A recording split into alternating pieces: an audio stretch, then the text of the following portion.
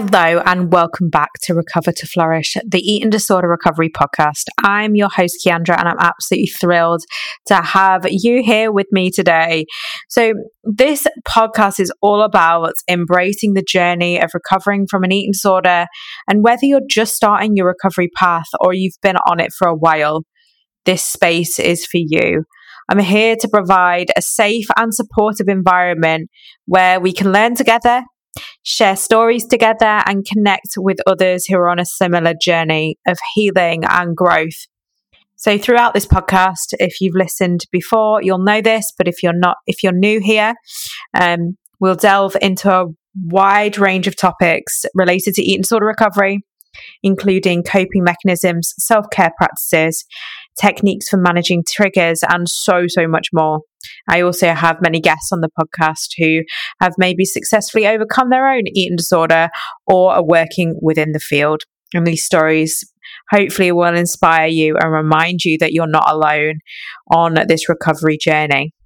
So whether you're a long-time listener or a brand new guest, I want to extend my warmest welcome to you. And together we'll navigate the challenges, celebrate the victories, and embrace the journey, I suppose, of recovering to flourish, what this podcast is all about. So thank you for joining me today. And without further ado, let's jump into today's episode. And stay strong, stay courageous, and remember, you are not alone. So let's recover to flourish together. So in today's episode, I'm going to be talking about digestive issues in eating disorders. Now, I always say eating disorder recovery is a gassy process, and I mean that kind of tongue-in-cheek, but digestive issues are one of the more common side effects of an eating disorder. Regardless of the type of eating disorder, body weight, or size, gut health plays a significant role, and people can experience digestive issues through engaging in any disordered eating and compensatory behaviors. So I'm going to tell you a little bit about, I suppose, the science behind it. Studies do show that individuals with anorexia nervosa, I'm saying this specifically, but it affects all eating disorders. Remember, this is not just, it doesn't just affect one type of eating disorder. Digestive issues affect all types of eating disorders. But for the purpose of this study, it was with individuals with anorexia nervosa. And more than 95% of them will experience GI complaints. So if you don't know what GI stands for, it's gastrointestinal complaints. Wow, that's a big word. I was scared that I wouldn't be able to say that then. I'm impressed. So why actually do these digestive issues occur? What actually are they? See, the thing is, our gut and our brain is very, very strongly linked. But also, we've got to remember that, when you've been, affected or affecting your internal system through not eating, through compensatory behaviors, it is going to affect your digestion. Now, one of the first thing to note is digestive issues in eating disorders can be related to pre-existing GI conditions, such as IBS, which is irritable bowel syndrome, or IBD, which is inflammatory bowel disease. And so engaging in disordered behaviors such as, purging or laxative abuse can also further contribute to these issues. Also, what we've got to know is when we're not eating enough and go through malnutrition or weight loss or a combination of the both, or just malnutrition, it can impact gut health. Gut health issues are functional in nature, meaning that the process of digestion is negatively impacted due to starvation. What we've got to remember, like anything, in a state of starvation, the body's priority is survival, and normal digestion takes a backseat. What we've got to remember is, it's not just we've spoken about periods a little bit. If that is an issue for you, sometimes they can take a backseat and you don't get periods whilst in your recovery. But it's the same with every other functions. You'll find that wounds don't heal very well, that your hair is brittle, that your nails are thin, because, your body is in a state of survival, and all it wants to do is protect your vital organs, to keep your heart pumping, to keep your brain active. And we've got to remember that even if we laid down all day, and I mean it, we didn't move an inch, we'd still need a significant amount of food. And, when we hear on social media or the media that, to lose weight, it's 1,200 calories. Well, number one, that's BS. And I'm not going to swear on here because I don't normally swear on here, but it is. It is absolute, nonsense, because majority of people's BMR, which is our basal metabolic rate, is significantly higher than 1,200 calories. And therefore, if we go below that, we're in a state of starvation. So the body sources fuel from other places, like breaking down muscles for energy. And consequently, the GI or gastrointestinal tract becomes so unused due to not having enough fuel in there. So that leads to weakened muscles in the stomach and intestines. Also, we've got to remember that because there'll be less fuel in there, the stomach will shrink. And therefore, when you go through the process of recovery, there won't be as much capacity to allow fuel through or food through, which means, you have delayed gastric emptying. Also, fewer enzymes and hormones required for digestion are produced during starvation mode, which further impacts the digestive process.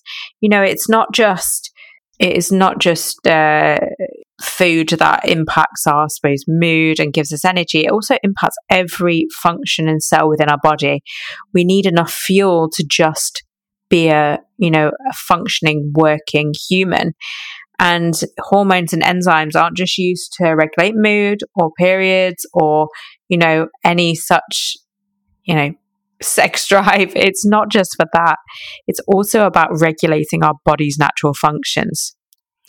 Also, in addition, compensatory behaviors like vomiting and laxative misuse are normally common in bulimia and, other eating disorders that, include laxative abuse and vomiting can interfere with the normal GI functioning. And this may slow down digestion, causing loss of muscle tone within the stomach, bloating, gas, abdominal pain, and laxative abuse can even lead to severe side effects like blood or mucus in the stool, incontinence, and in worst cases, paralysis of the intestine, increasing your risk of colon cancer. A couple of my clients, so if you're not aware already, if you're not a long-term listener, I am an eating disorder recovery coach, so I coach over at Flourish with Kiandra. I will also leave the details down below if you're interested, but I've seen an increasing number of clients actually struggling with Crohn's disease that's come on during or after their eating disorder. And again, I don't know if the two are interlinked, but I find it interesting that, that's come on later when, the eating disorder has got really bad, the body just starts to shut down. So, I've explained a little bit about maybe why there are digestive issues. And take it from me, it's, I would say that for myself, my digestion is my trigger. So when I'm stressed, my digestion plays up, and it's very, very common for a lot of us. It's not just in recovery that we experience digestive issues, but it is more prevalent, during the recovery process. But what are some of the issues experienced by those in eating disorder recovery? So gut health issues include gastroparesis. So that again is your slow stomach emptying. So I get a lot of clients, and you might know for yourself, saying, they feel easily full, feeling very, very full quickly during the early stages of, nutritional rehabilitation, which a lot of the time may tempt you to avoid, eating under maybe a prescriptive meal plan, or, skipping meals, or really feeling a lot of anxiety because of that, feeling, full really quickly. But that is because, that's slow stomach emptying. And I want to mention here that avoiding food or avoiding your meal plan or your meals that you're on will only worsen the symptoms, ironic really. So because the gut will remain undernourished. So in the beginning, your meals are going to be prescriptive. If you're starting recovery, it's going to feel like eating around a clock rather than solely relying on those hunger and fullness cues, which will come later on when you have nourished the gut, nourished every cell in your body, and got to a place of nutritional rehabilitation. So as much as there's just, we've spoken about slow stomach emptying, there's also bloating. Again, bloating's an interesting one because bloating is very normal. We bloat after meals, especially if you've had a large one or at the time of the month, or, bloating is a normal thing that humans experience. However, I'd say it's quite exaggerated during recovery, just because there is obviously the slow gastric emptying and there's just more food within the gut that was not there before, and it doesn't really know how to cope. Also, there's again the tummy sticky outy, that's what I call it, not necessarily the technical term, but abdominal distension, that's what it's called. But your stomach sticks out because you've got more food in there. It's kind of like that bloating is putting a lot of pressure on the stomach, so it feels like it's really, really full or distended. Also, you can have yo-yoing back from constipation and then diarrhea. So again, the body doesn't know what to do with all the food, so you can go through periods of not being able to go to the toilet. And that's quite common during anorexia because, number one, you don't actually have the stool matter there, the fiber, all of the things that make stool. You've got to have food to produce stools. And I think a lot of times people are like, why am I not going to the toilet? It's like, are you eating enough to go to the toilet? And this is just so you're aware of how many times we should go to the toilet. A minimum of 3 times a week, up to a maximum of 2 times a day. So anywhere within that range is completely normal. But if you're experiencing constipation or diarrhea, that might be due to your, eating disorder recovery. Again, gassiness and flatulence. So, oh my gosh, recovery farts are a thing. I feel sorry for anyone who has to live with us during the time of recovery. My gosh, bad time, and you probably are listening to this laughing because it's true. And maybe it's just me. Maybe that was just my experience. But again, your body is producing all these different gases.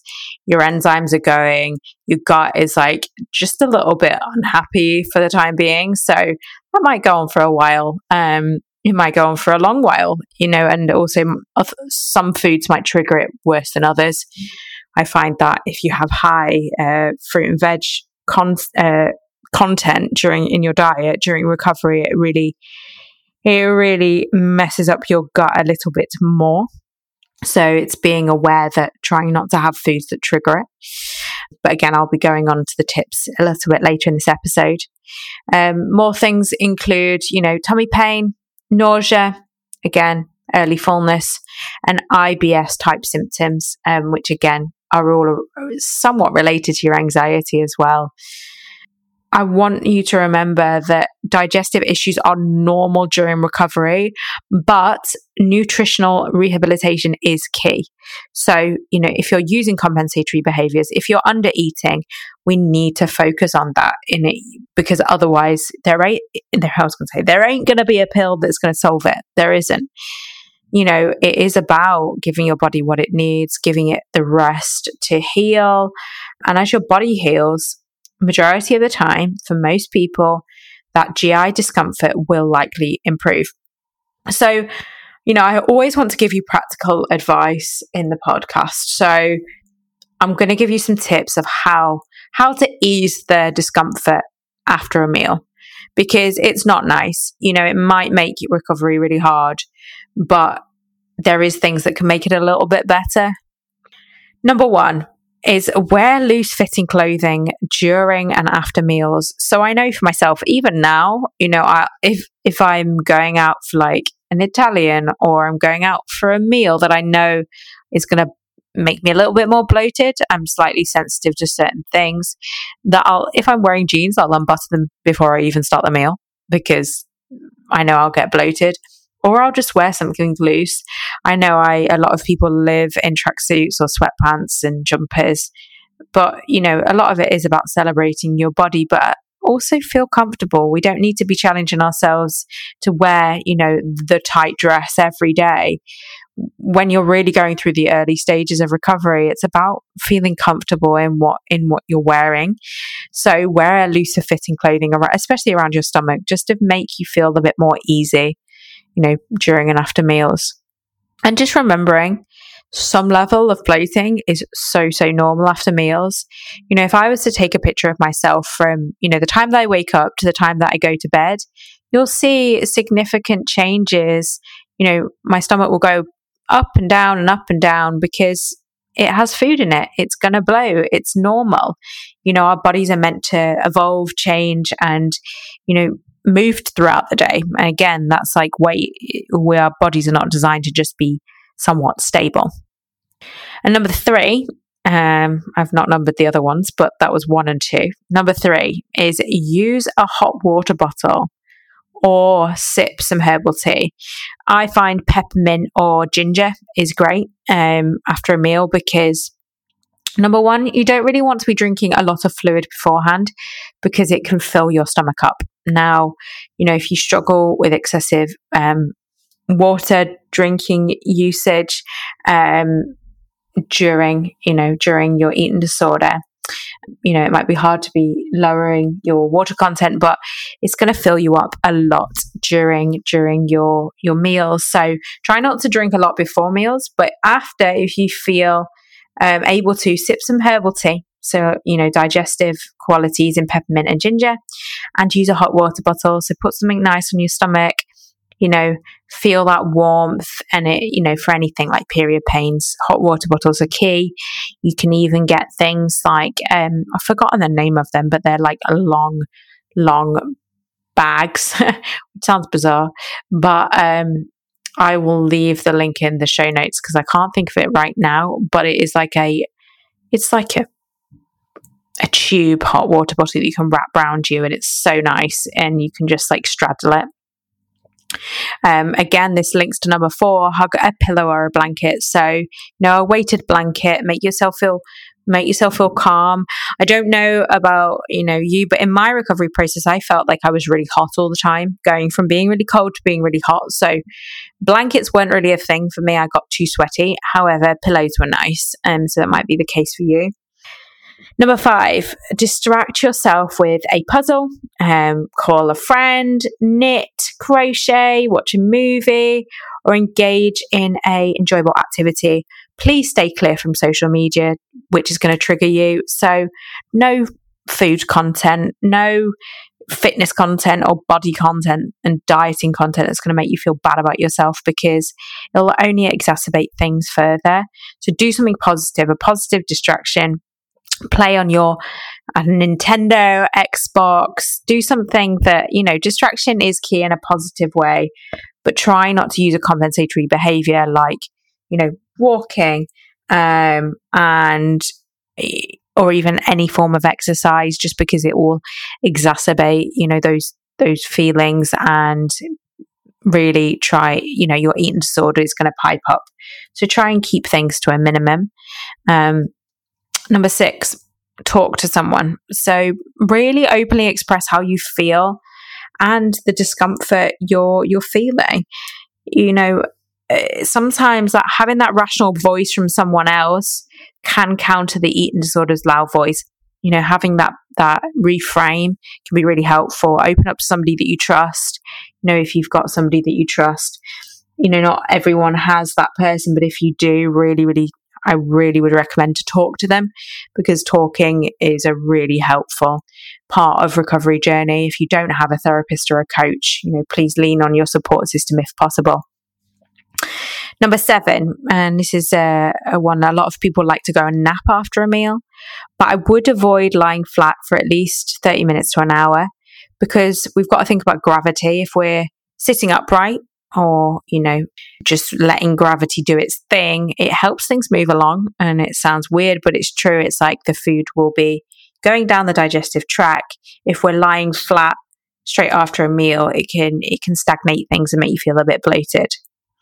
Number 8, sip fluids in between meals. Like I said before, rather than filling up on too many during meals, that can just worsen things.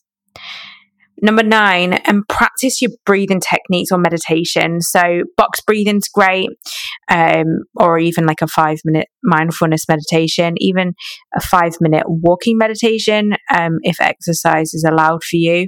5-minute walk around the house doing a walking meditation is great. Just Google walking meditation. They're really, really good. It's about focusing on the present, focusing on your body and allowing your mind to rest. Because again, the mind and body is so closely linked that we need to keep our stress levels low.